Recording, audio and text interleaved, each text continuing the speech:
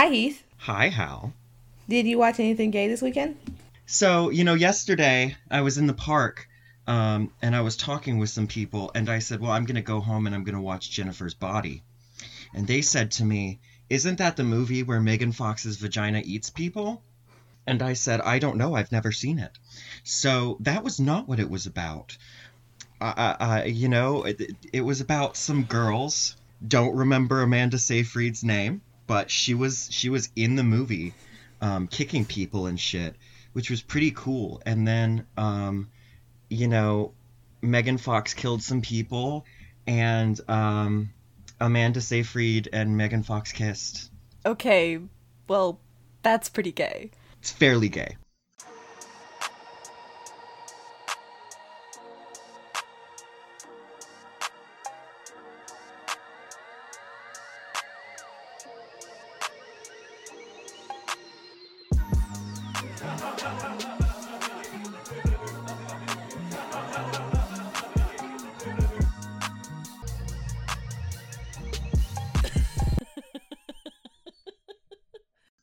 I can cut out the part about the kiss. Hi, everybody. Welcome to... Okay, but I think you Yes. can leave in the kiss thing. I'm so sorry. But I think you Okay. can because, the writer, they've done so many interviews saying that it's not, queer, Well, that's silly. the kiss. So, well, I mean, yes. But we can talk about that later. I'm so sorry. Go back to the intro. Hi, everybody. Welcome to Okay, But Is It Gay? It's a podcast about gay movies, except this season we're doing Okay, But That Was Gay, where we're doing queer readings of movies that aren't gay on purpose. Autumn has just informed me that this movie, despite having two girls kiss in it, is not gay on purpose, according to the director. Yes. Say more Yes. right now. You want me to say more now? Don't we want to save it for when we talk about the kiss scene? Okay, yeah, that's fair. This episode, our good friend Heath is here. Heath, also from our MFA. Do you want to introduce yourself? I can give it my best go. So my name is, I could just read my professional bio. I'm not going to do that. But my name is Heath Joseph Wooten. I sleep a lot. Don't we all? I engage with a lot of gay content. Because I'm just a little gay boy. Love that for you. That was the best intro I've ever heard. Well, thank you. That actually is my professional bio. I hope so. I'm really glad for you. We're doing Jennifer's Body this week, which is, I think, one of those, in the before times, pre, I don't know, Love, Simon, mainstream gay movies getting positive attention. Before that happened, movies like Jennifer's Body and I don't know, Annie Get Your Gun and stuff like that. That's not the name of that movie. Hang on. The Annie Oakley movie.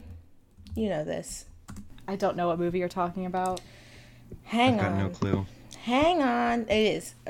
Movies like this and Annie Get Your Gun are movies with queer themes that you have to think about, that you have to if you're not gay watching this movie, you might not come out of it thinking, yes, a gay movie. But every lesbian that I know loves this movie a lot. As they should. Mm-hmm. The only reason I knew anything about this movie is because I had a lesbian friend in undergrad who always said that we were going to watch this movie together. She called it her favorite movie.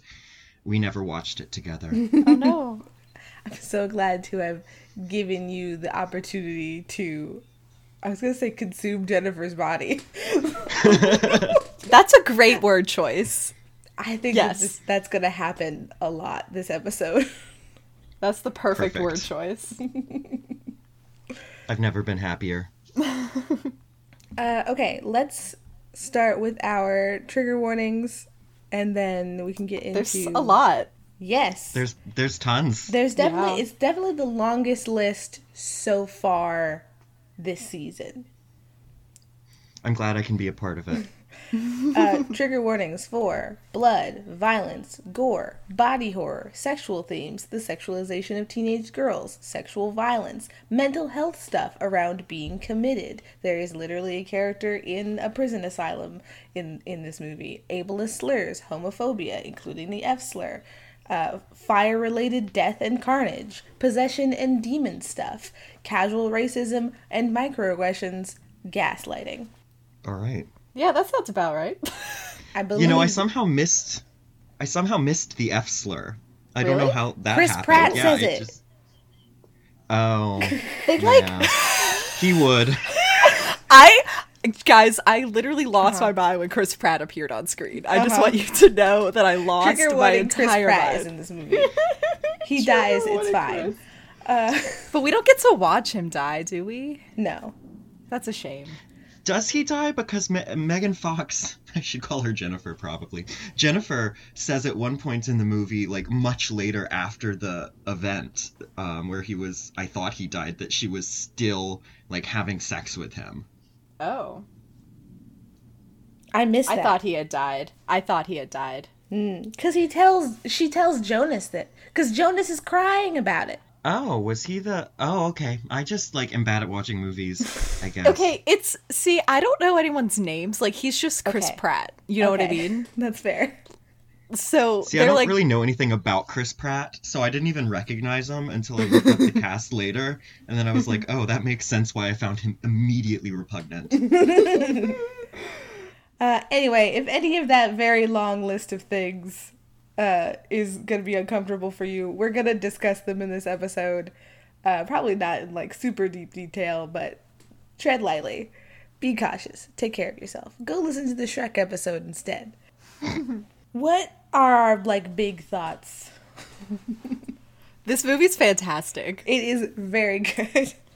I hate that it didn't do well when it first came out. Men. We know why it didn't do well. Men. Yeah, because it's a horror movie, but the women are the ones with the power. Like, we can't have that. But wow, is it amazing? Also, Megan Fox can slam me against some walls. That's all I'm saying. I didn't expect it to have such like quick wit. I think that was the thing that surprised me the most about it, because I've seen Jennifer's Body on like BuzzFeed listicles of like 10 worst written movies of all time and shit, and they Oh. single out the like you're like lime jello or something, like you're lime green jello, and they single out that line. So I kind of thought it was going to be like awful. There are some weird lines. I will say There that. are some weird lines, but there were also lots of lines that made me laugh in a 2009 Obama era way. Yeah. This movie is Yeah. very 2000s. Yeah. Those like low-cut coochie jeans that everybody's wearing. Oh, God. But still thematically relevant. Yes. Think if it came out 4 or 5 years earlier and men didn't exist, then it could have kind of joined the like Mean Girls, Legally Blonde kind of like group Heathers. of like quotable movies, like teen girl movies for lack of a better expression. But 2009 I think was a little late to hop on that trend. Also, they didn't market it like that. If they had marketed it as like a teen chick flick kind of movie instead of like, this is a movie with hot chicks so that men can have a good time, maybe it would have done better. Who knows? I really like the way that this movie opens because it's like slasher stalker core, and we expect for the monster to be revealed. Like in a different horror movie, we like pan over to a window at one point and like, you know, the Jason alike is standing there with a knife. But instead the only person who is revealed is Jennifer. And that rules. Yeah, I knew like a few big plot points of this movie, but I've never seen it before. This was the first horror movie I ever saw. Really? Wait, Whoa. maybe I think mine was same? The Hills Have Eyes. Most of the horror movies I watch, I think, are more technically thrillers, so maybe same. I wasn't expecting the opening shot of her, like, not only, I thought when she was in the asylum that it was more like she was misunderstood and less that she was also just super violent and attacking people. I wasn't ready for that, because that's stark difference from everything about her character the entire film. I thought that until she, like, you know, that moment where she just kicks the orderly in the face, like, out of the blue. Yes. Yeah. I was like very much like, she's just, something's gone on. She's like, you know, very clearly being like framed or something. And then she like kicks the shit out of that orderly. And I was like, Maybe and not. If you go into this movie knowing that it's like a possession movie or like a demon movie, you're like, oh, Needy like told people about the demons and is now committed. But yeah, then she beats up an orderly, which signals, I think, that this movie is trying to upend expectations and also gives you a sneak peek at the level of gore that's going to happen. She like kicks out her teeth. Yeah, when the tooth fell out, I had to cover my eyes. I'm a little baby. What do we think about the line, "Hell is a teenage girl"? I've never been one. That's fair. That's fair. Ooh. I liked it, but I was kind of conflicted about it. I feel like it sounds better than like what it actually means. I don't know. One of those lines that was like written to be in the trailer. Yeah, like the movie seemed a little conflicted, honestly, on how it wanted to portray like being a teenage girl. And maybe that's because being a teenage girl is very complex and whatever, but I don't know, it seems, and maybe this is also just like poor writing or something, but it did seem kind of like wishy-washy with it. I think that it comes down on the side of being a teenage girl at any point in your life fucks you up. That's true. Definitely does that. It gets you fucked up. Not a great time. I think like that moment, Hell is a teenage girl. I thought like, and I guess this is the wishy-washiness that Autumn is talking about, but the film seems kind of confused about if it's a horror movie or if it's like a teen girl comedy. And so like moments like that where they have those really on-the-nose lines like "Hell is a teenage girl," it seems like they're including them to like poke fun or like subvert what we would expect, because like I could easily imagine that line in Mean Girls. It would like fit right in. And so I think it was effective for me. I don't really like it taken on its own, but I think contextually it was doing some work. I just wish that work had been more consistently done. Yeah. That's fair. Like the script had gone through one more rewrite, maybe. Autumn, what did you think of the narration in this movie? Oh, I mean, it honestly, I know I hate narration, and like it's not great. I do still think, for the most part, needing narration is just a sign of poor writing, but it didn't annoy me too much. I don't think they overused it. I was able to kind of ignore it, basically. Yeah, I think I also kind of just ignored it. Even when you said narration, I like couldn't call the narration to mind until I remembered we were just talking about it. So it didn't really do anything for me. In fact, I kind of I could do without, personally. Yeah. I do wonder, like, how this movie plays if you were to remove Needy's narration. The part about the waterfall wouldn't have made sense. They would have had to describe that somewhere. True. I still didn't think it made a lot of sense. It wasn't necessary. We could have cut the whole waterfall thing. They just needed an edgy setting or something. But I mean, there could have just very easily been some like expository dialogue between the low shoulder dude and like Needy or Jennifer, where, you know, because he keeps calling it, what does he call it? Devil's Kettle Lake or something. He calls it something else. He calls it Devil's Lake.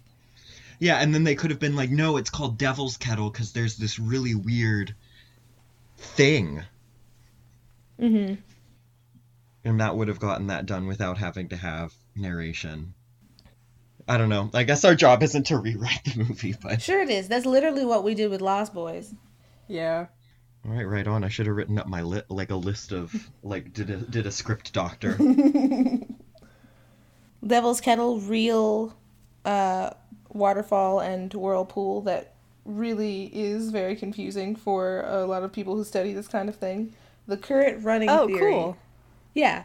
I read a couple of articles, but the current running theory is that objects like that get thrown into the whirlpool don't resurface in the river because the whirlpool like is running so fast and like there's so much pressure that it brings things straight to the bottom of the river, and so you're not going to be able to see things that you toss in, like the ping pong balls that we see in this opening shot, and then later there will be a knife. Oh, the knife. I guess, like, if Devil's Kettle is a real place, that makes sense why when I googled Jennifer's body, people always ask, the first result is Jennifer's body based on a true story? Interesting. And, like, lots of possession movies are based on true stories. Yeah, but this one... This one Come on. I do not believe. Like, if it is, it's only extremely loosely based on one. Hopefully. So loosely. There's no way. There's no way that a teenage girl could kill and eat several teenage boys. Teenage girls can't get away with shit that teenage boys can. Hmm. This movie is saying otherwise, and it has some good points, but I'm a pessimist, so. Mm-hmm. That's fair. My cat is doing a lot of purring right next to my computer. We can't hear. Go away. Go away. Hi, Volta. She just did a little meow. Adorable. Okay, so then we flash back to high school times. Mm-hmm. Needy and Jennifer are besties despite being in different social classes at school because sandbox love never dies. Yeah, that's fair. Immediately gay. Immediately gay, yeah. I don't know why the movie acts like them still being friends is so weird. Because of the intense stratification of high school social politics. I feel like this is a pretty well-defined kind of...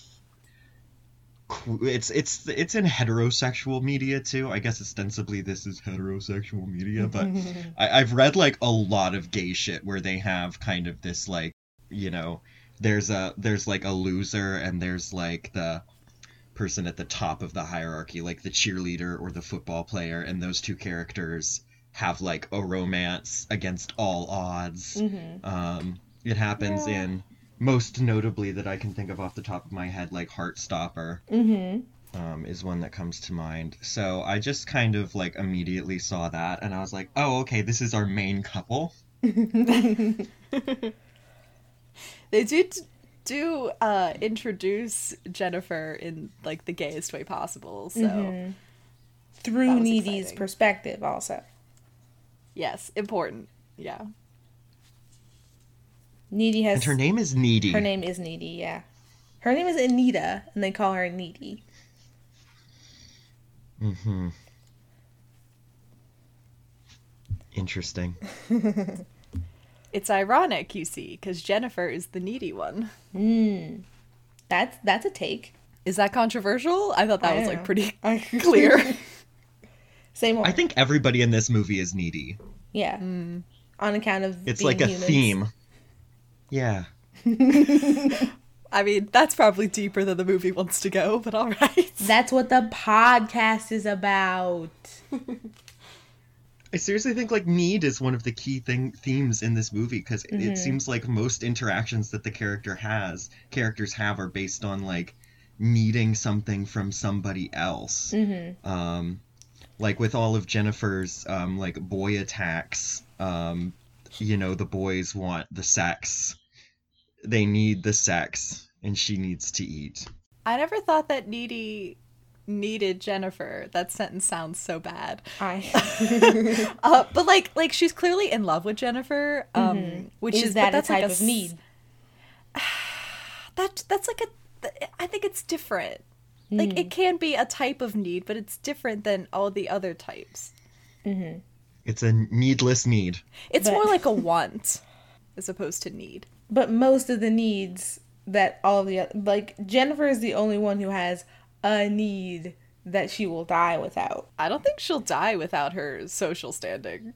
And she needs I was Needy talking for that. about the meat of I know boys. what you were talking about. But no, she needs Needy for a whole bunch of stuff. Mm-hmm. And Needy just wants her because she's in love with her. Mm-hmm. These are different. But is the movie arguing that there's not a difference? I don't know. That's an interpretation thing. That's an interpretation thing. I think it's different. Let's call Amanda Seyfried right now, and we'll just ask her. Amanda Seyfried, Yeah. come on the pod. I'm sure she would be totally into that. She seems chill. Low Shoulder are playing, and Jen wants to go see them because there will be salty morsels at the show. The salty morsel is Chris Pratt, I guess. Oh, I don't want to hear that. This is, well, Cut that. for Jennifer at least, the salty morsel is going to be Adam Brody. It's also Chris Pratt, though. Also that. Adam Brody here as Nikolai, lead singer of Low Shoulder. We will meet him in a moment. Because Needy needs to get dressed first. This is also when we meet her boyfriend Chip, who doesn't like Jennifer, doesn't think that Needy should go to this show because the boys in the band will have eyeliner on. Needy's rock look is a baby doll top over a long sleeve. And that's the most 2009 shit I've ever seen. Yeah. What do we think about Chip? Thoughts on Chip? The only valid man in this movie. Chip is great. He is, meaningfully inoffensive. I loved him. I felt so bad for him this entire film. I know. My favorite scene in this whole movie involves him, also, importantly. His actor, Johnny Simmons, was supposed to play Nikolai. Oh, that would not have worked. That would have been so wrong. Johnny Simmons is way too boy next door to pull off that, like late 2000s indie rock vibe. Yeah. Also in the running to play Nikolai, Pete Wentz, Joe Madden, and Chad Michael Murray. I don't know why I thought you were going to say Chris Pratt. It's fine. The whole scene in the club reminded me of My Immortal. Because of course it did. I didn't when, see the end of that sentence coming at all. Yeah, when not Bloody Mary, but Ebony Darkness Raven Dementia Way goes with Malfoy to the Hogsmeade, whatever they call it in that, and they see Good Charlotte and they mosh and shit, and then something bad happens. I don't remember what it is, but something bad happens, and they have to run away. And the entire time I was watching this scene, I was like, the screenwriter for this definitely read My Immortal. This is like a shot for shot. This is shot for shot without the Thanks, flying I car. hate that. I hate that a So lot. funny. I love that. This is what happens when you put me on a podcast. I talk about My Immortal. I mean, good. Yeah, we appreciate it about you. Thank you. Speaking of seminal gay media. This also, during the getting dressed scene, we see some foreshadowing of Needy's ability to sense where Jennifer is occasionally. Like, it gets magnified later. But as long as she is wearing her BFF necklace, she knows where Jennifer, also wearing her BFF necklace, is. That was so weird. That was probably my least favorite part of this movie.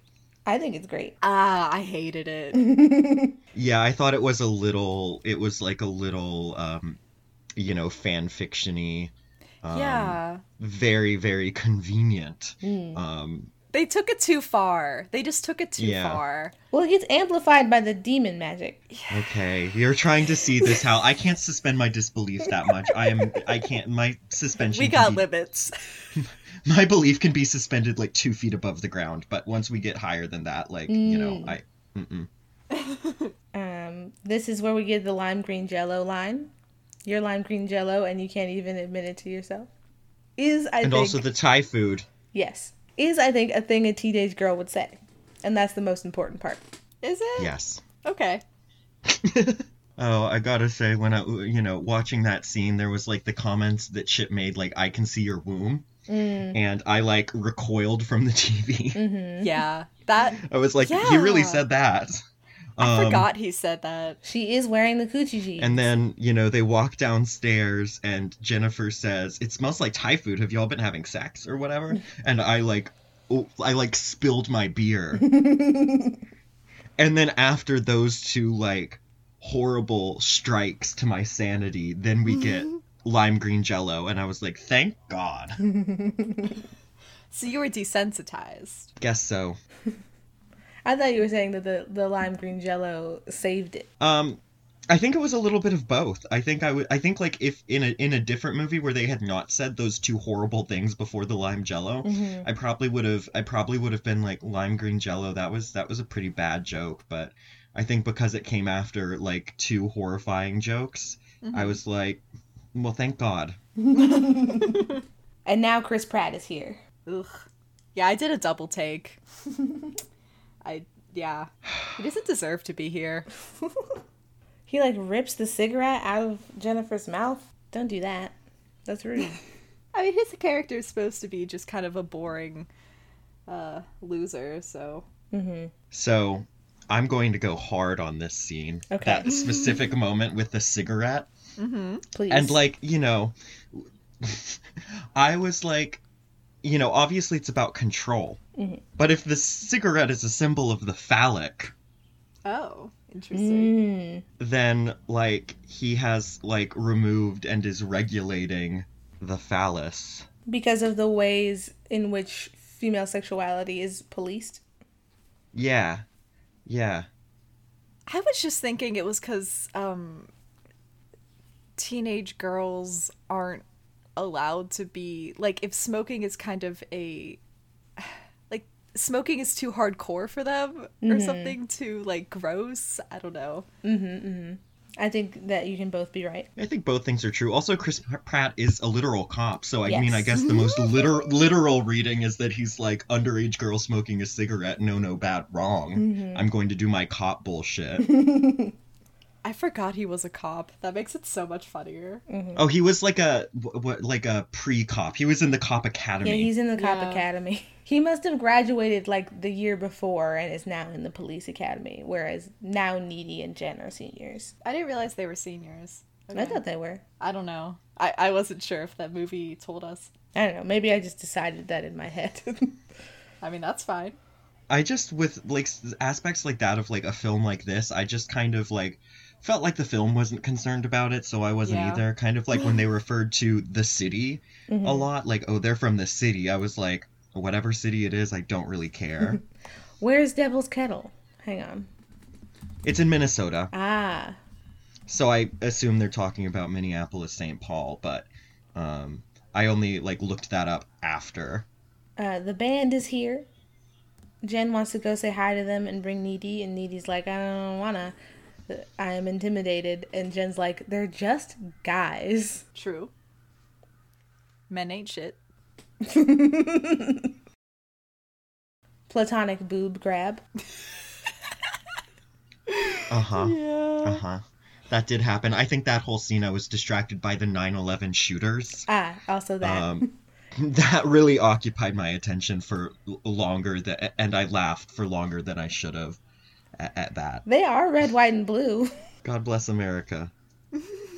Needy asks Nikolai, the lead singer of the band played by Adam Brody, why they're playing a show in such a small town. And he's like, we need to connect with our fans in the shitty areas too. Which is a shitty thing to say, I think. Foreshadowing. That whole moment with the band and it really gave me like Queer in a Small Town vibes, because I feel like this could, other than the fact that they're teenage girls and I've never been one of those, it really reminded me of my childhood, because I grew up in like a shitty small town in Mississippi.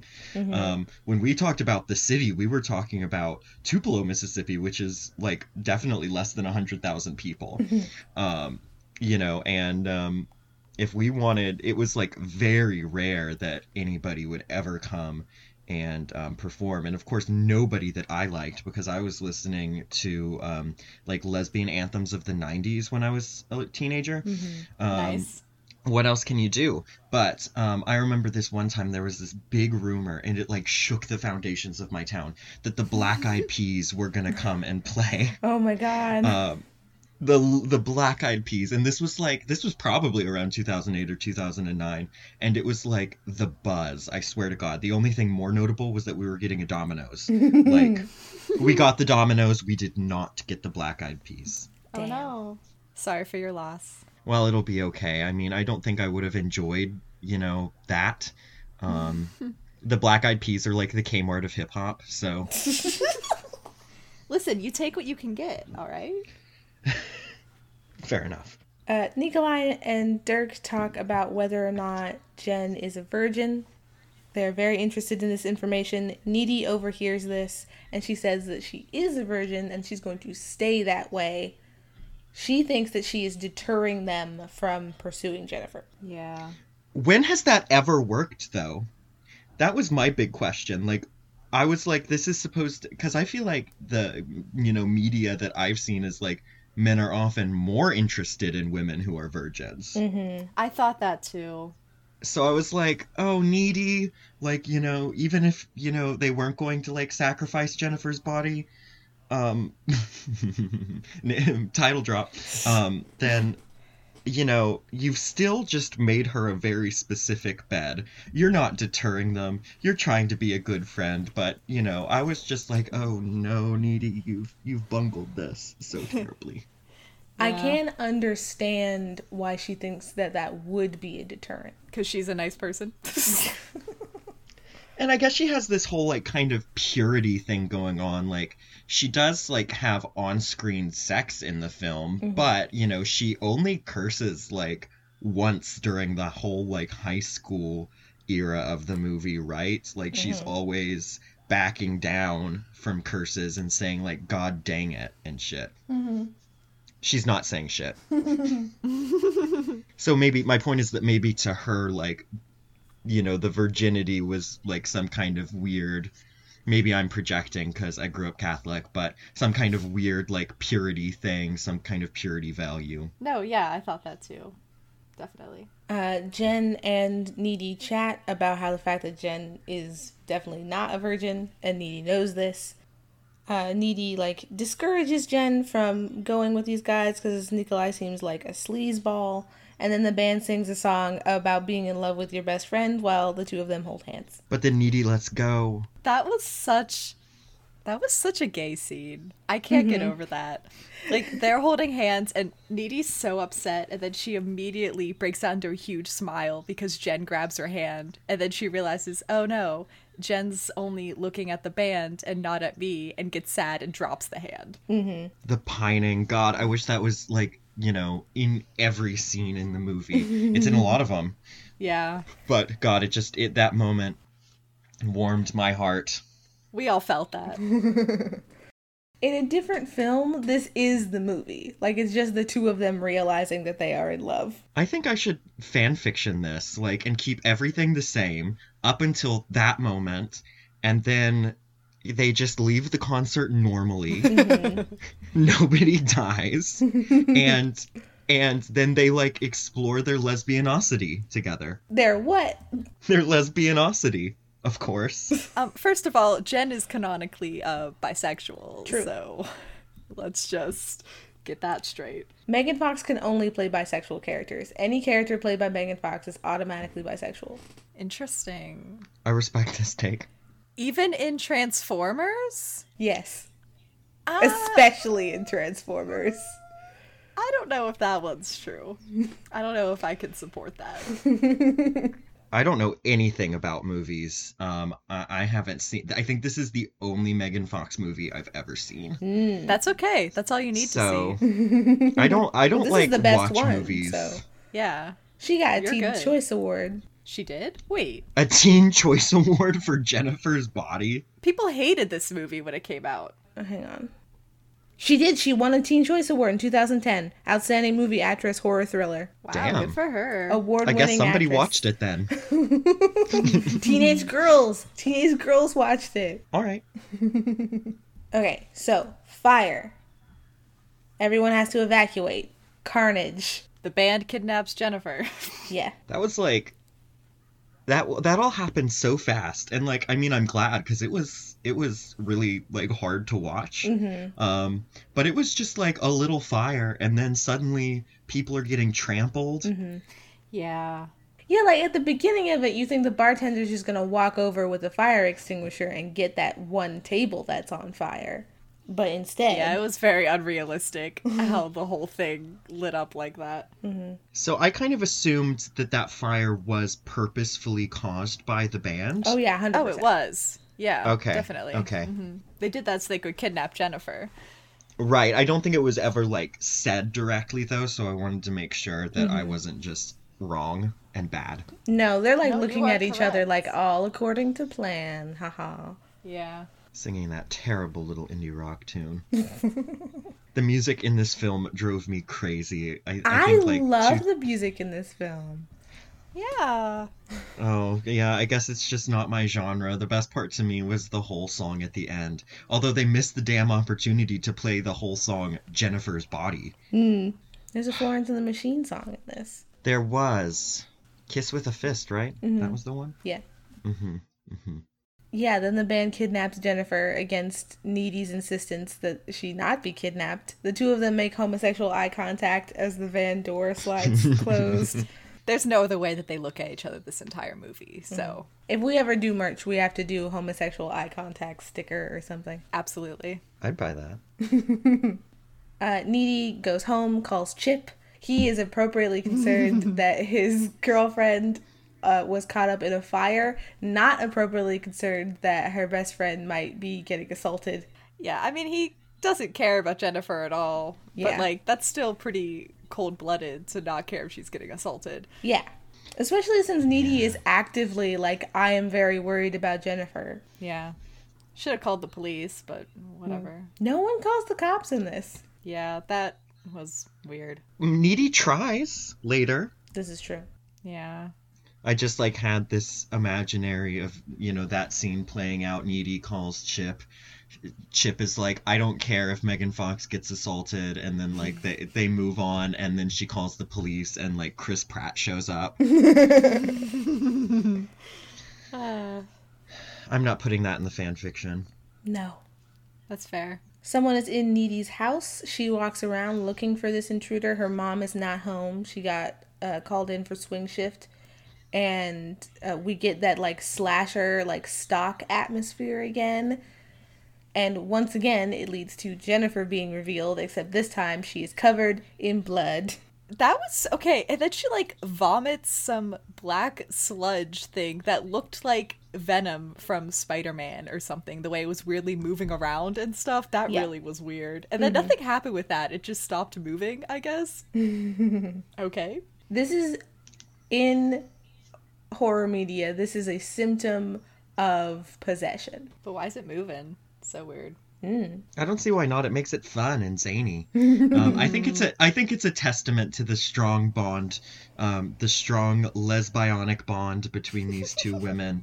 That Jennifer throws up on her, and like things never go back to normal. But Needy is like at least willing to try to pretend that things are normal. And I feel like that's something that only happens in queer relationships. I am speaking from personal experience. Importantly, Jennifer, like, homoerotically nibbles on Needy's neck and then leaves. Well, first she eats an entire rotisserie chicken. That's not important, though. Oh, that was the worst moment in the film. There is a really good article. Hang on, I'm going to make some typey noises really quickly. I hear no typing noises, but all right. There, they happened. There is a really good article from Electric Lit called "There's Nothing Scarier Than a Hungry Woman. The True Horror in Horror Films is Women's Unconstrained Appetite," which is about a bunch of like female horror protagonists and antagonists, and how the way that a lot of the time film will signal that a woman has like gone off the edge or something evil is happening with her is that she will eat a lot. And the eating will be like visceral because women don't eat. Oh yeah, absolutely. I've never seen a woman eat. I don't believe women need to eat.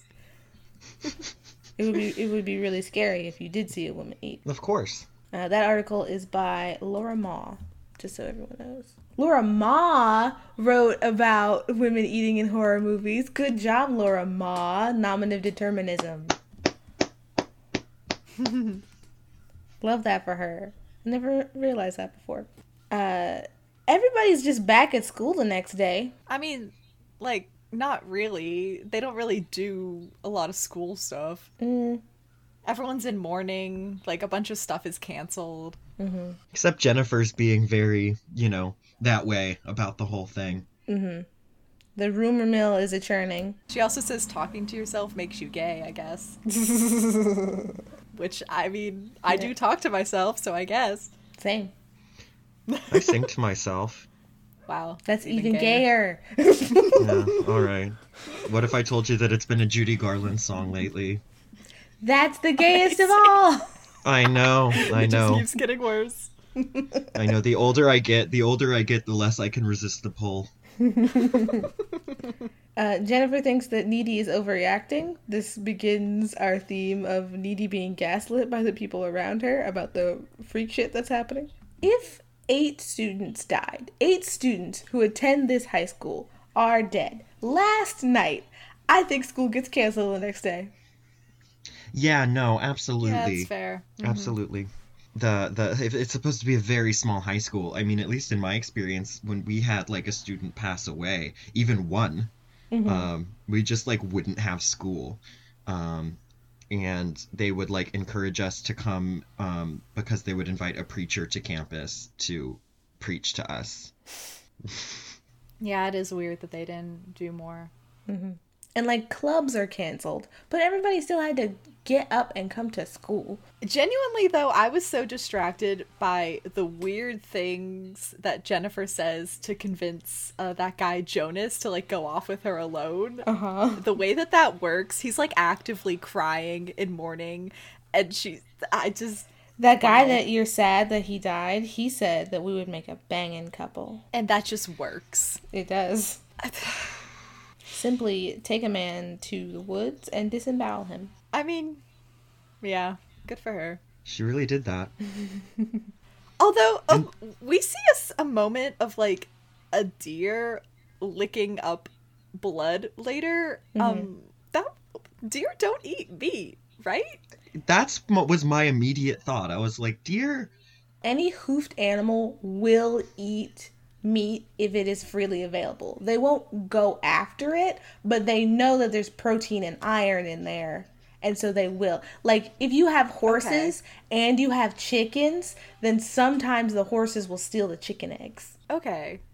Well, this is a whole, like, horrifying universe that I really didn't need to know existed, but I'm gonna, like, my house is swarmed by deer, like, all the time.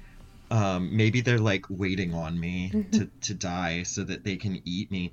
That moment where all the animals are gathering, I was like, this is like dark, edgy Snow White. That was so weird. I thought that they just weren't happy about this demonic presence in their house. But wouldn't they run from it? Why are they going towards it? They're hungry. Maybe. Chip and Needy debrief in the hallway. Before that happens, J.K. Simmons is in this movie, and he has hair. Yeah, I didn't recognize him because of the hair. No, neither did I. How unsettling. But Chip and Needy debrief in the hallway. She tells him about Jennifer being bloody and vomiting, and he's like, maybe it was smoke inhalation. Not how that works. Yeah, I do have to say, there were a couple times that Chip was a little too disbelieving of things. Yeah. Like, if you genuinely care about Needy, you shouldn't be this immediately jumping on, like, disbelieving her all the time. It's dismissive. Because she's very consistent, too, with the things she's saying. It's not like she keeps saying different, wild things. It's interesting to me, too, because not only is he ostensibly, like, in love with Needy, but he also hates Jennifer, as evidenced by the I don't care if she gets assaulted bit. So I'm like, why are you not more willing to believe this? Or at least entertain it?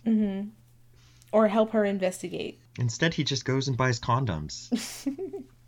At the Super Target. Listen, this movie says that teenage boys only want sex and only think about sex the entire time. That's all that they do. This whole movie. We get J.K. Simmons overhearing screaming, but thinking that it's just, normal catharsis screaming, as Jonah is ripped limb from limb. Yeah. But what? Sir. I bet he felt really bad about that later. I also love that this movie just does random time jumps after, like, insane shit has happened. Yes. Doesn't, like, debrief really at all. Just immediate time jump. Everyone's just moved on. Mm-hmm. A boy was ripped limb from limb. Who's in this movie around this scene? It's when they're dragging Jonas, well, gurneying, not dragging, but pulling him out of the woods. Apparently, during that scene, Bill Fagerbakke is there. Who? Patrick Starr. Ah. Oh. And I was reading the Wikipedia article after I saw the movie, and I was like, what? Wild. I didn't, have it in me to go back and investigate if this was actually true, but it was, I saw this on the internet, so there's no reason for it to be false. Oh, yeah, he's credited as Jonas's dad. Ah, so he doesn't really speak. No, he's just there. but he is there. Jennifer has gone swimming, presumably to wash all of the blood out of her hair. And we get some, cheesecake that they can put in the trailer. Well, that makes this scene make more sense. Mm-hmm. Yeah, I didn't really have any thoughts for this scene. I was just like, yes, Megan Fox. That was my thought. She calls Needy because she's feeling scrumptious. She wants to go out on the town. Needy's like, a lot of people died. And she replies, moveon.org. .org. Not even like a .com. one. Not even a paid domain. Moveon.org. I hate the org. Wow. She No, says that so was many perfect. things. No. She says so many things. I mean, calling herself scrumptious was already a little far for me. Scrumptious is a horrible, horrible word. You think so? Interesting. They say it on Bake Off all the time. Mary Berry will be like, that's scrummy. Well, scrummy is bad. Scrummy is Scrummy terrible. Scrummy is extremely sexually charged to me. That's what I'm calling the episode. Deciding right now. No. Scrummy sounds like an insult to me. Like Because it's crummy? almost saying, yeah. Anyway, we're off track. Let's return. Hang on. I'm gonna make some more typing noises. Oh, God. Title of the episode. Feeling scrummy. No. In parentheses, Autumn disagrees. Where am I? in my What an notes? honor. We also see Jen experimenting with her new demon physiology. She burns her tongue with a lighter. That definitely was also just there for the trailer. Yes. I feel like that's the only scene from this movie that I was like, I've definitely seen Megan Fox burning her tongue with a lighter before. I've definitely seen this. Yeah. Chip lives next door to Jonas and to Jonas's family, and so calls Needy up and is like, we need to talk. Explains what happens. Needy thinks that this isn't a coincidence, and Chip thinks that it definitely was. And then they're back in school again. Yeah, somebody gets disemboweled out back to school. Don't know who did it. Come on, kids. Well, is this not after the time jump? No, this is when the time jump happens, because we mark the passage of time via Jonas's memorial flowers wilting, Okay. which is a very good device. J.K. Simmons has some good news. Low Shoulder has released a benefit single, but only 3% of the proceeds will get donated. I feel like that's not how benefit singles usually work. I feel like it's 100% of the proceeds for a limited amount of time, Yeah. Yeah, I think it's benefit singles I've seen are not always 100%, but definitely not 3%. Yeah. Definitely not. And then there's what's that character's name? Chastity? Is that the one that's I believe so. She's got Mad. some virtue name. Yeah. She and Needy slug it out over whether or not Low Shoulder is actually doing a good thing. Yeah, I understand demon magic is at play here, but who in their right mind could think that 3% is enough? There's demon magic happening in that scene? Yeah. Right, that's why they're famous now, because they did the sacrifice. Oh, yeah. Okay, I was like thinking that Jennifer was exerting some kind of control over the No. situation, but okay, No. I get it. I get it. What I found really interesting about that scene and a lot of scenes where Low Shoulder comes up is that Jennifer just like doesn't really seem to care. That upset me so much. This whole movie, I was waiting for her. At first, I thought she had killed them immediately when she woke up, but then she didn't. And I kept waiting for her to go after them and them to be one of her, like, targets or whatever. And the fact that she never cared and just essentially let them get away with killing her, that really angered me. I mean, how can you argue this is like an empowerment movie? They are if she skinny just- white men. They get away with things. But I've been thinking about this whole situation like a lot. I feel like that was what I fixated on when I finished the movie. I was like, why didn't Jennifer care? And even reading the Wikipedia article, like the retrospective reviews that are more positive are like, this is female empowerment because like Jennifer goes after the people who like sacrificed her. And I'm like, okay, you just didn't watch the movie because that simply did not happen. Jennifer didn't really even seem to care. And then I was like, oh, but this is like gay maybe because Jennifer's more concerned about Needy. You know, she has the And opportunity then to Needy eat does Needy. and then Needy does the vengeance at the end instead. which is, Yeah.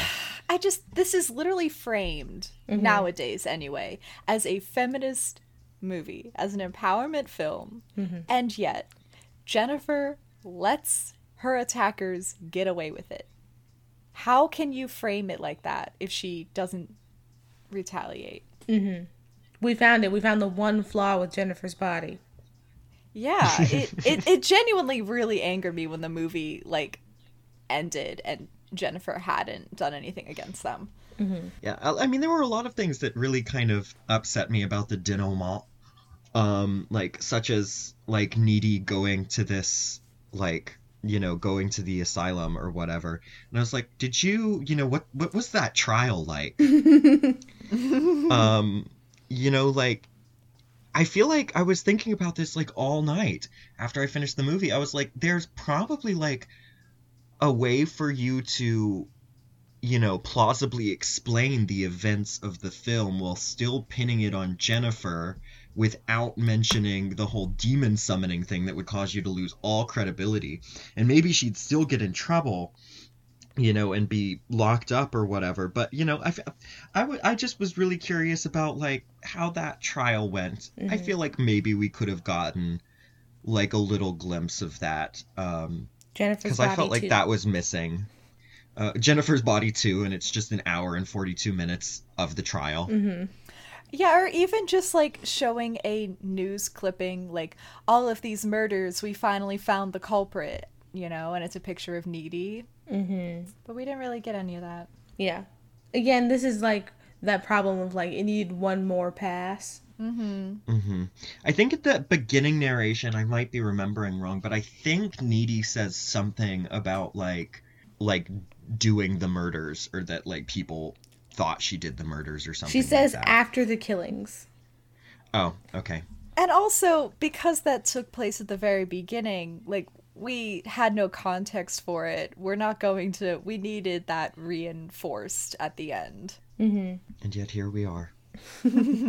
Jennifer's Body remake. Who would star? Who would star? Who could live up to Megan Fox? I mean, I think Megan Fox still looks great and can still do it. Yeah, but she calls that edgy dude daddy. Wait, what? Her boyfriend, like she's dating. Chainsaw McGraw. What's he called? I keep wanting to say My Chemical Romance. That is Machine Gun Kelly. Yes. Everyone Yeah. she dates is not good enough for her because she should date me. All right, I'm Maybe done. she'll hear this and you know. Megan I'm Fox, done come on the thirsting. pod. But yeah, That would I be don't like know. pure chaos. I would not speak the whole time. So the thing that happens next is Needy shows concern and or interest in Colin, who we met earlier. Jennifer immediately decides to seduce, kill, and eat him. That was so funny. The way she rejected him until Needy was like, I think he's cool. And she's like, never mind. Come over and watch Aquamarine. She's half sushi. That made me laugh, actually. I'm not gonna lie. It made me laugh too. Megan Fox had a lot of lines in here. Okay, also, the next scene where, like, Colin goes to the address that she gives him, and it's just some abandoned building. And the way that Colin doesn't assume he'd been duped. Unbelievable. You've One never of the hung most out with your unrealistic friends parts. in a partially constructed building on the edge of town? But that's not what's happening here. One of the hottest chicks in school said, yeah, I'll go on a date with you, and directs him to this abandoned building. Yeah, this does look like a prank. You're right. But then he proceeds to break into the building instead of going home. Had it been me, I probably would have broken in too. But then I probably would have gotten in there and been like, I'm just going to leave. And I feel like that's, maybe not every person would break in. I would. There is a non-zero chance that Megan Fox is gonna have sex with him. Okay, that's fair. I just know if it was me, I definitely would have immediately went, oh, I did know it was too good to be true, and then gone home. Yeah, see, I can be really optimistic when I want to, so I probably would have been like, I probably would have made up some kind of very convenient excuse for why we must meet in this half-constructed house that has, like, crows in it, or whatever. Plus, Colin's an alt dude. He's probably super into this. This is probably a setting for him. I don't know, he looked pretty scared. Yeah, he didn't seem into it. Okay, yeah, that's fair. Like, I don't know. I felt like the way he dressed was very much a for show thing, and in his heart, he was just a little soft boy. He writes creative nonfiction. Yeah, and it's, like, sensitive and deep. I really liked Colin. I like his lip ring. Yeah, it was fun. How do we feel about the juxtaposition of this murder happening cut between Needy and Chip sleeping together for the first time? I felt so bad for Chip. I felt so bad for this man. Like, his girlfriend finally has sex with him, and she's just thinking about another woman the whole time. And hallucinating blood. Yeah, that's also weird. It was just really one of those moments where I wouldn't have done it. I get why it was done. I don't like that it was done. There's a montage in the first season of How to Get Away with Murder that is the two main, like, romance couple having sex for the first time intercut with an autopsy. I hate that. Well, I don't like that. There's a Glee episode. There's a Glee episode. Stop. Where Quinn Fabray is giving birth, and it's intercut with a performance of Bohemian Rhapsody. Yes. And they put Quinn's screams in the mix. That was bad.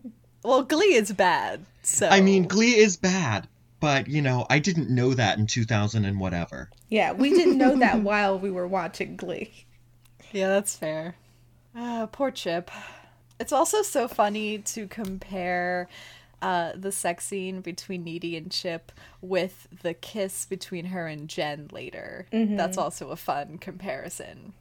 Because one's very romantic, and then the other one is very sexually charged. Yeah. Needy's very cute in this sequence. She's, like, just genuinely excited to have sex with her boyfriend for the first time, and that's adorable. Yeah. It was very wholesome. Which you don't usually get in a sex scene. Yeah.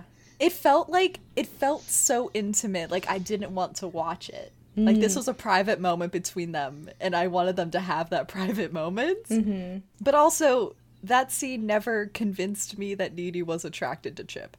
Also that, yeah.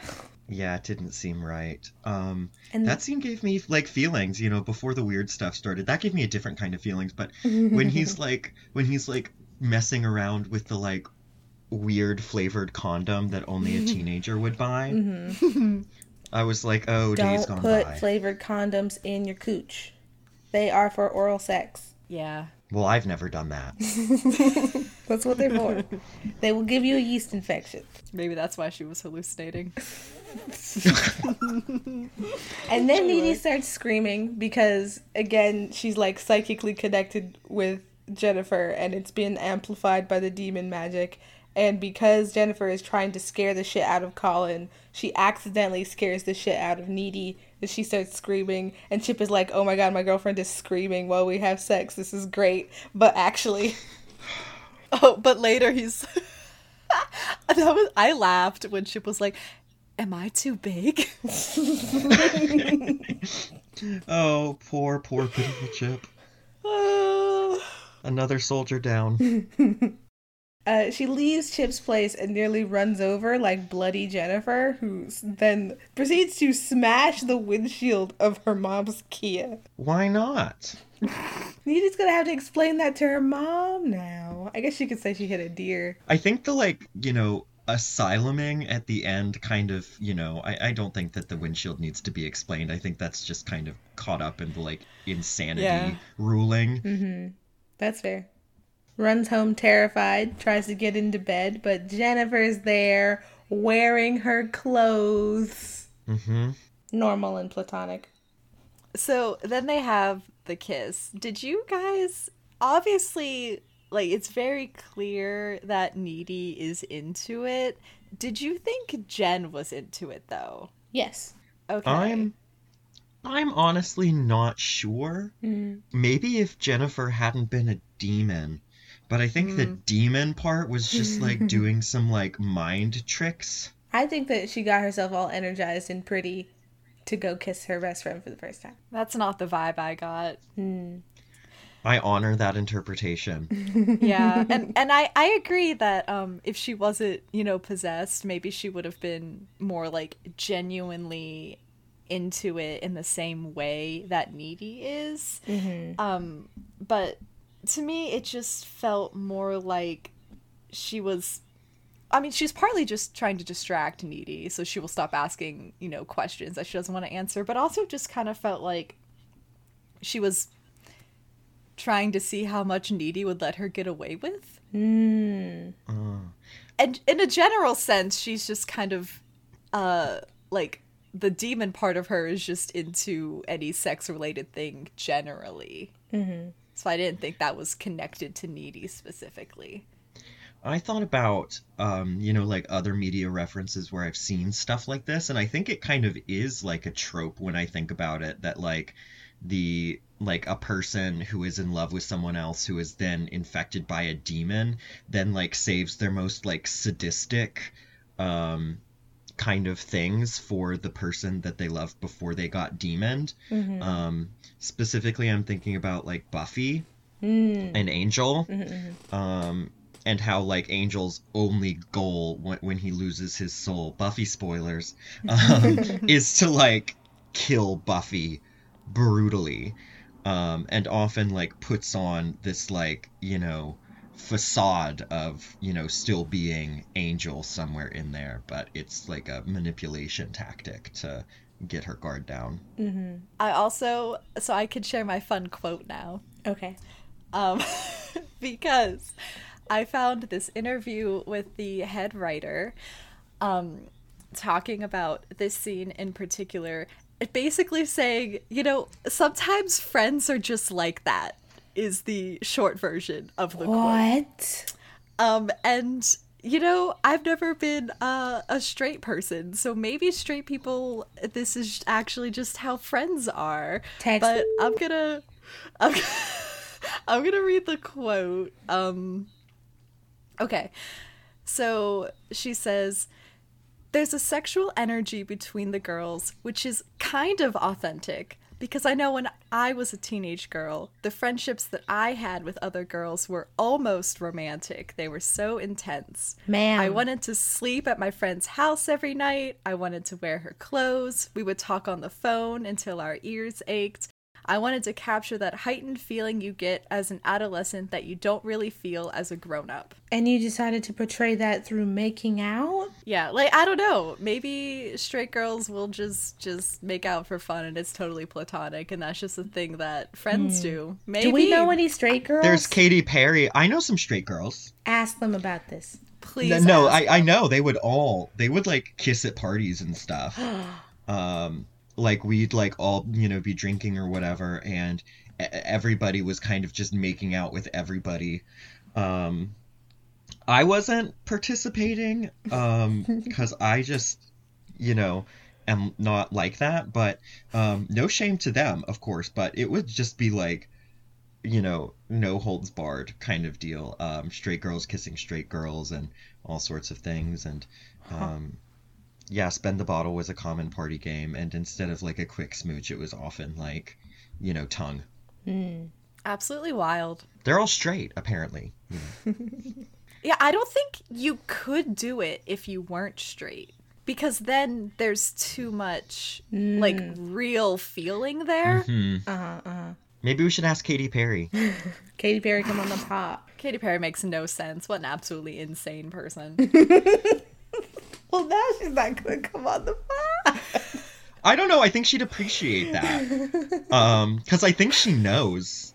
I think she knows. I hope so. Genuinely. Oh my god. I hope she knows.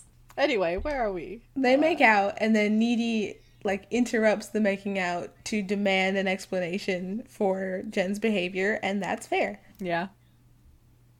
And then kicks her out. Well, Jennifer explains that Low Shoulder are agents of Satan with awesome haircuts. Oh yeah, this is where we get the scene of what actually happened to Jennifer. That's right. She's in the van. They are driving somewhere. Never let anyone drive you somewhere in a van. I mean, she wanted to get out, and they didn't let her. Yeah. To be fair to her, she did try to escape. She tries to talk her way out of it, and she, again, is using the I'm a virgin thing to dissuade them, because she's like, they'll think that I'm bad at sex and not want to have sex with me. Yeah, it for Needy, that made sense as, like, a viewpoint to have, but it seems weird that Jen would also have that view. Then she tries to run. They overpower her. They need to sacrifice a virgin under the waxing moon in order to be rich and awesome, like that guy from Maroon 5. That didn't age well. I thought it aged amazingly. It was clearly a gag at the time too, but I feel like he's like Adam Levine is past the point of like being a joke. Now it's just very sad. See, I thought it was funnier. Valid. I laughed out loud at that. Yeah. The band gleefully butchers this teenage girl while screaming the lyrics to 8675309. While she's begging and crying, like, what kind of monsters? Oh god. Terrible. That's so hard to watch. I really thought, you know, like, not that I wanted them to be humanized at all, because like they're monsters, you know, but Yeah. I kind of expected them to have more like hesitation. Yeah. And to kind of like, you know, not just do it like that. Yeah. Yeah. Exactly one member of the band is hesitant, and once he realizes that they're going to be cool and awesome like that guy from Maroon 5, he's like, yeah, sure. Yeah. Like, they don't even try to make it quick for her. No. Like, you could have just, like, slit the throat really quick, but instead he just happily, like, stabs her in the gut a whole bunch. And they Absolutely awful. toss the knife into Devil's Kettle. This will become important later. The thing that I have written here is Jen woke up and found her way back to Needy because she needed a place of safety to recover and also snacks. That's true. Yeah, a nice girl snack. She does explain that she didn't have the heart to eat Needy because she's her best friend. Yeah, that was cute. Yeah, cute. I also wouldn't want to eat my best friend. That's great. That makes two of us. She demonstrates her like demonic healing powers. This will become important later as she explains that after she's recently eaten, she is more powerful and can heal from injuries. Thus, if hypothetically you needed to murder her, you would need to wait until she was hungry. She also says an amazing line when she's trying to convince Needy to let her stay the night. She's like, we can play boyfriend-girlfriend like we used to. And I wanted more elaboration on that. What does that mean, Jennifer? Explain. Instead, Needy kicks her out, and she Which is fair. Jumps out of the window and vanishes. Totally normal. Just girl things. Just girl things. Hashtag just girl things. That's the title of the episode. Yes. I love that. Here we go. Isn't the meme just girly things? True. Yeah. It still works. Colin's funeral happens. Please let these children have a day off of school. Poor Colin. Yeah. On Colin, I meant to point this out back when he was asking Jennifer on this date. Mm-hmm. He invited her to Rocky Horror. Yes. So Yeah, Jennifer and Needy aren't the only queer-coded people in this movie. She thinks it's a boxing movie. I don't think it's possible to watch Rocky Horror and be straight. Yeah, they don't absorb it. Yeah. Needy has a good line in the narration here. She says, sorrow was last week's emotion. Damn. Put that in a poem. Maybe I will. Please do. Please. We can tweet about it when this episode goes out. Yeah. Needy starts researching the paranormal. A blade to the heart is the surest way to kill the beast, is what gets emphasized here. She has withdrawn from her social life since learning that Jen is a demon, which is inconvenient because Chip wants to go to Cheesecake Factory after the spring formal. Poor And Chip. who wouldn't? Poor guy. I know, that's the biggest tragedy in the whole movie, that nobody ate. There was not a Cheesecake Factory scene. Mm-hmm. Also, I don't get Needy's logic here, because she's basically like, we can't be together right now because I have to focus, or because Jennifer's going around killing people and stuff and there's a lot going on. But wouldn't Chip be safer with Needy? She specifically doesn't want him to go to the dance because she thinks that it's just going to be a buffet. But it seemed more generally like she was like, stay away from me. Yeah. And I didn't get that. Yeah, ideally you would probably want to travel in groups. I just kind of thought, she watched Carrie, and didn't want him to be Carrified.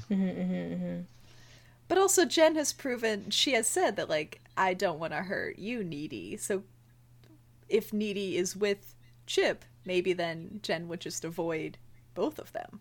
Mm-hmm.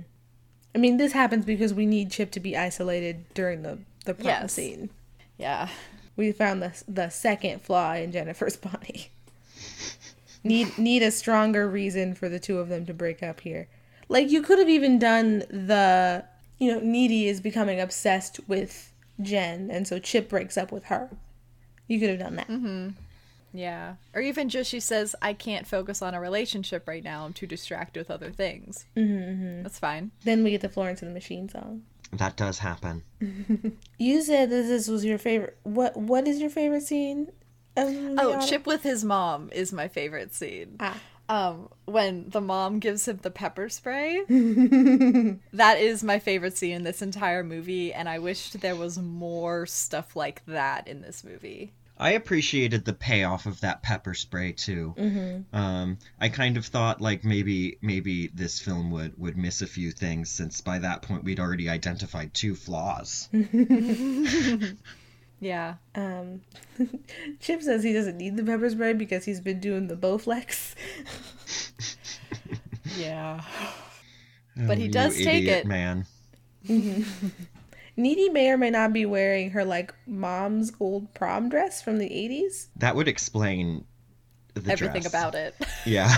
This movie in general is operating in the genre space of the 80s style horror movie and the 80s style possession movie, and so it makes sense that now they are directly referencing the stuff that the aesthetic that would have been happening then with Needy's hair and dress in the prom scene. She's got those absolutely gorgeous puff sleeves. We also see Jen in front of her mirror. Her hair is thinning because she's hungry. I have written here, something, something, sacrifice your very humanity to adhere to beauty standards. Yeah. Who can't relate? Megan Fox is an actress. Like, the way that she's just staring dead-eyed into her reflection while she smears foundation onto her face. Beautiful, perfect, amazing. Yeah, that was a good scene. Oh, the foundation smear was so... It was a lot. It was very 2009. But yeah, I often look that way at myself in mirrors. Heath. I can tell nothing but the truth. We see Chip walking to the school alone as Needy looks for Jen at the dance. Jen then intercepts Chip outside and convinces him that Needy was cheating on him with Colin Gray, and that's why she was concerned about him, not that they were just friends. Can't believe he believes her. Yeah. Like, without even that much convincing, even. Like, he doesn't even go, I need to talk to Needy about this. And, like, he knows the type of person that Jennifer is, too. Yes. Yeah. Yeah, unrealistic. Is this demon magic? I don't know. He's a dumb boy. Well, because we talked about how Jonas, like, the seduction there was sort of lackluster, and then Colin goes into this abandoned house. Does Jennifer have magic seductress powers because she's a demon? Well, I just thought that was her normal seductress powers from being a hot teenage girl. That's kind of what I thought too. Yeah. Perhaps.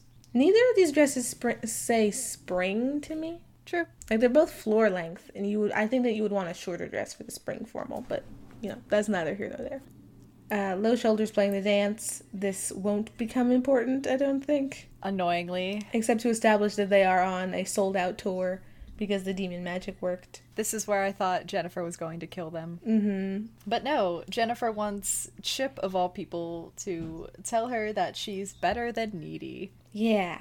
I wanted Jennifer to, like, set them on fire. We get our second fire of the movie. No, I wanted her to stab them.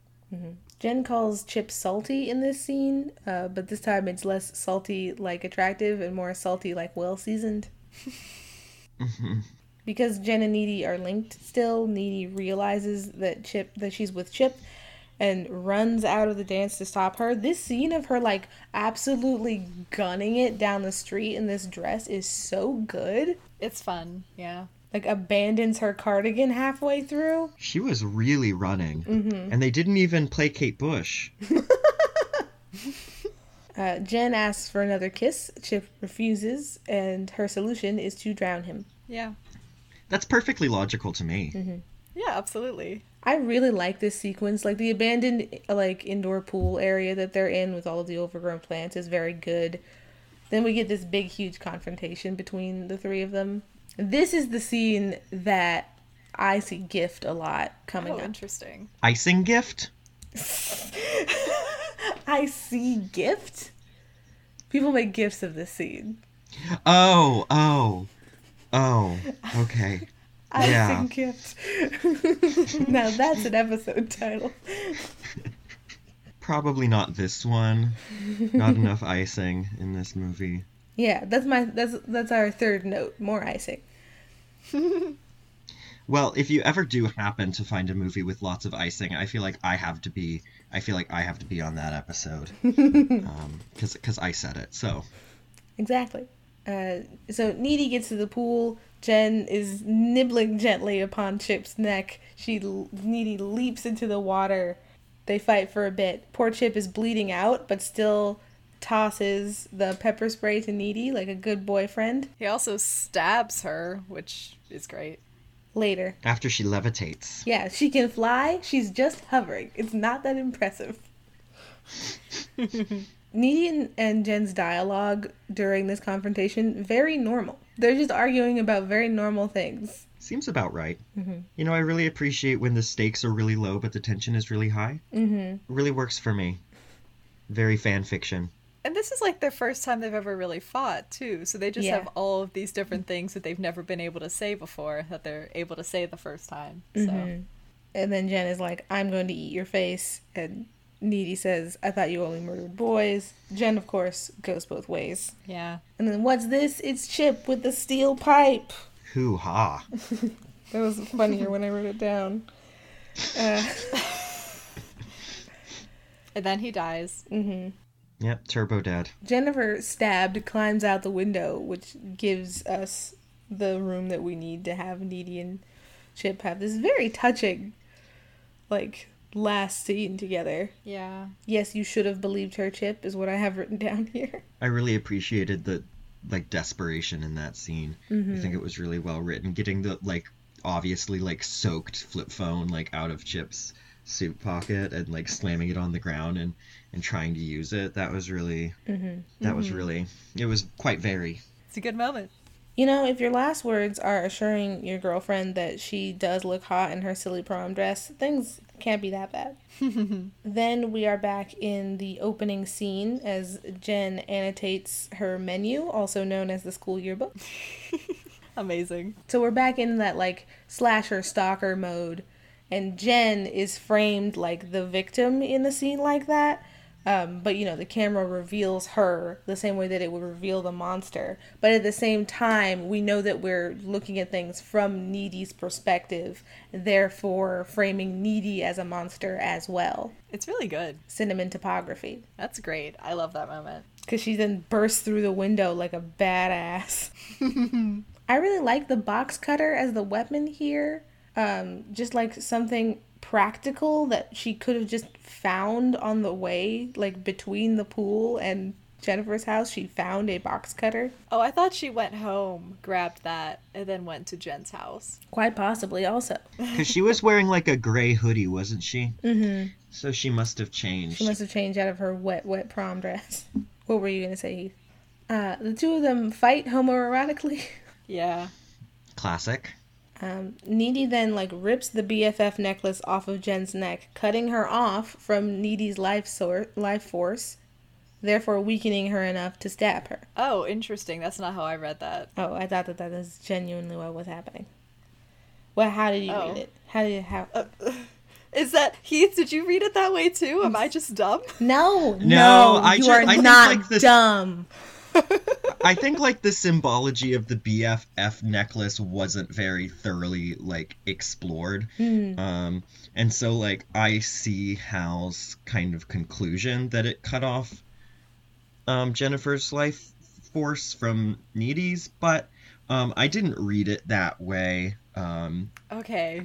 I didn't really know what was going on. I just kind of took it at face value, I guess. Like a sad, like, best friends are no longer best friendly. Yeah, I took it that the necklaces was just very basically symbolizing their friendship. So her ripping off the necklace is saying, we're not friends anymore. And Jen just kind of gave up to me out of, like, dejection that they were no longer friends. Yeah, that makes sense to me. No longer friends, but afterlife lovers. Jennifer's Body 2 coming to theaters near you. I don't know if Needy would want that, though. Needy deserves better. Yeah, honestly. Then we get Jen's mom walking in to see Needy stabbing her daughter, and now we know why she was in jail. Yeah, I also feel very bad for Chip, and I feel very bad for Jen's mom. Yeah, that's fucked up. That's, wow. The closing narration reflects on how Needy doesn't really know who she is as a person anymore, but she does know that she has demon powers, because during the homoerotic fight, she got bit on the neck. Jen bit her on the neck.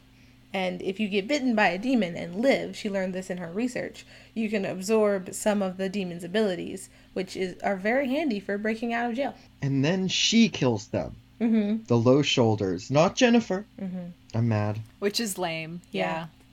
Very upsetting. If it was explained somehow that, like, because she was a sacrifice, they are protected from her, then I would buy it. But Jen didn't care. Yeah. She was so disinterested. Mm-hmm.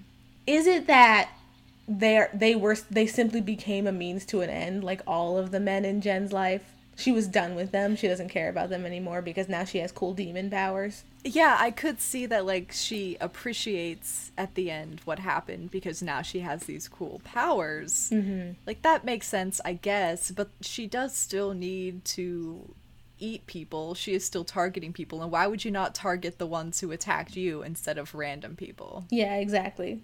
Like, we just needed one line of dialogue, like maybe during the scene where Needy is explaining her research to Chip. If she's like, she does explain that the demon magic does work, but also your sacrifice gets demonized. And so if there was some sort of explanation of like, yeah, and now Jennifer can't even take revenge on them because of how the magic works. We have to do something, etc., etc. Yeah.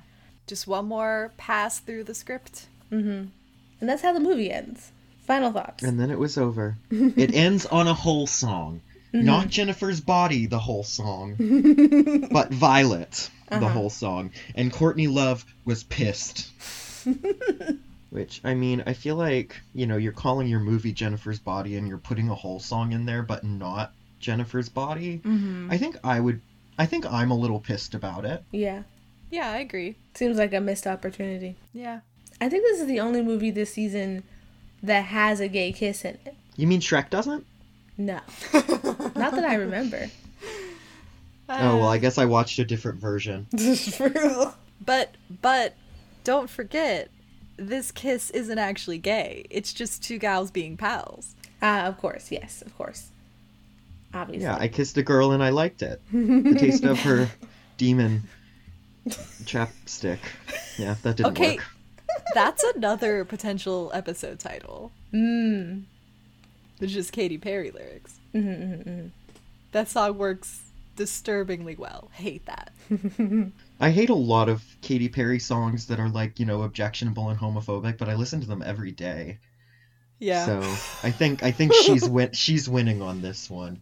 Yeah. I Kissed a Girl came out in 2008, so they would have been filming this movie. Oh my god. Another missed opportunity. Maybe they thought it was like too on the nose. But then again, so much of the dialogue is so on the nose. Very on the nose. Yeah. So that doesn't... whatever. That could have been like the second credits song.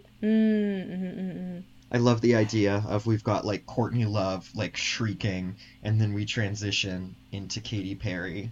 It would have been amazing. I love that juxtaposition. It's almost like that's how my Spotify playlists go.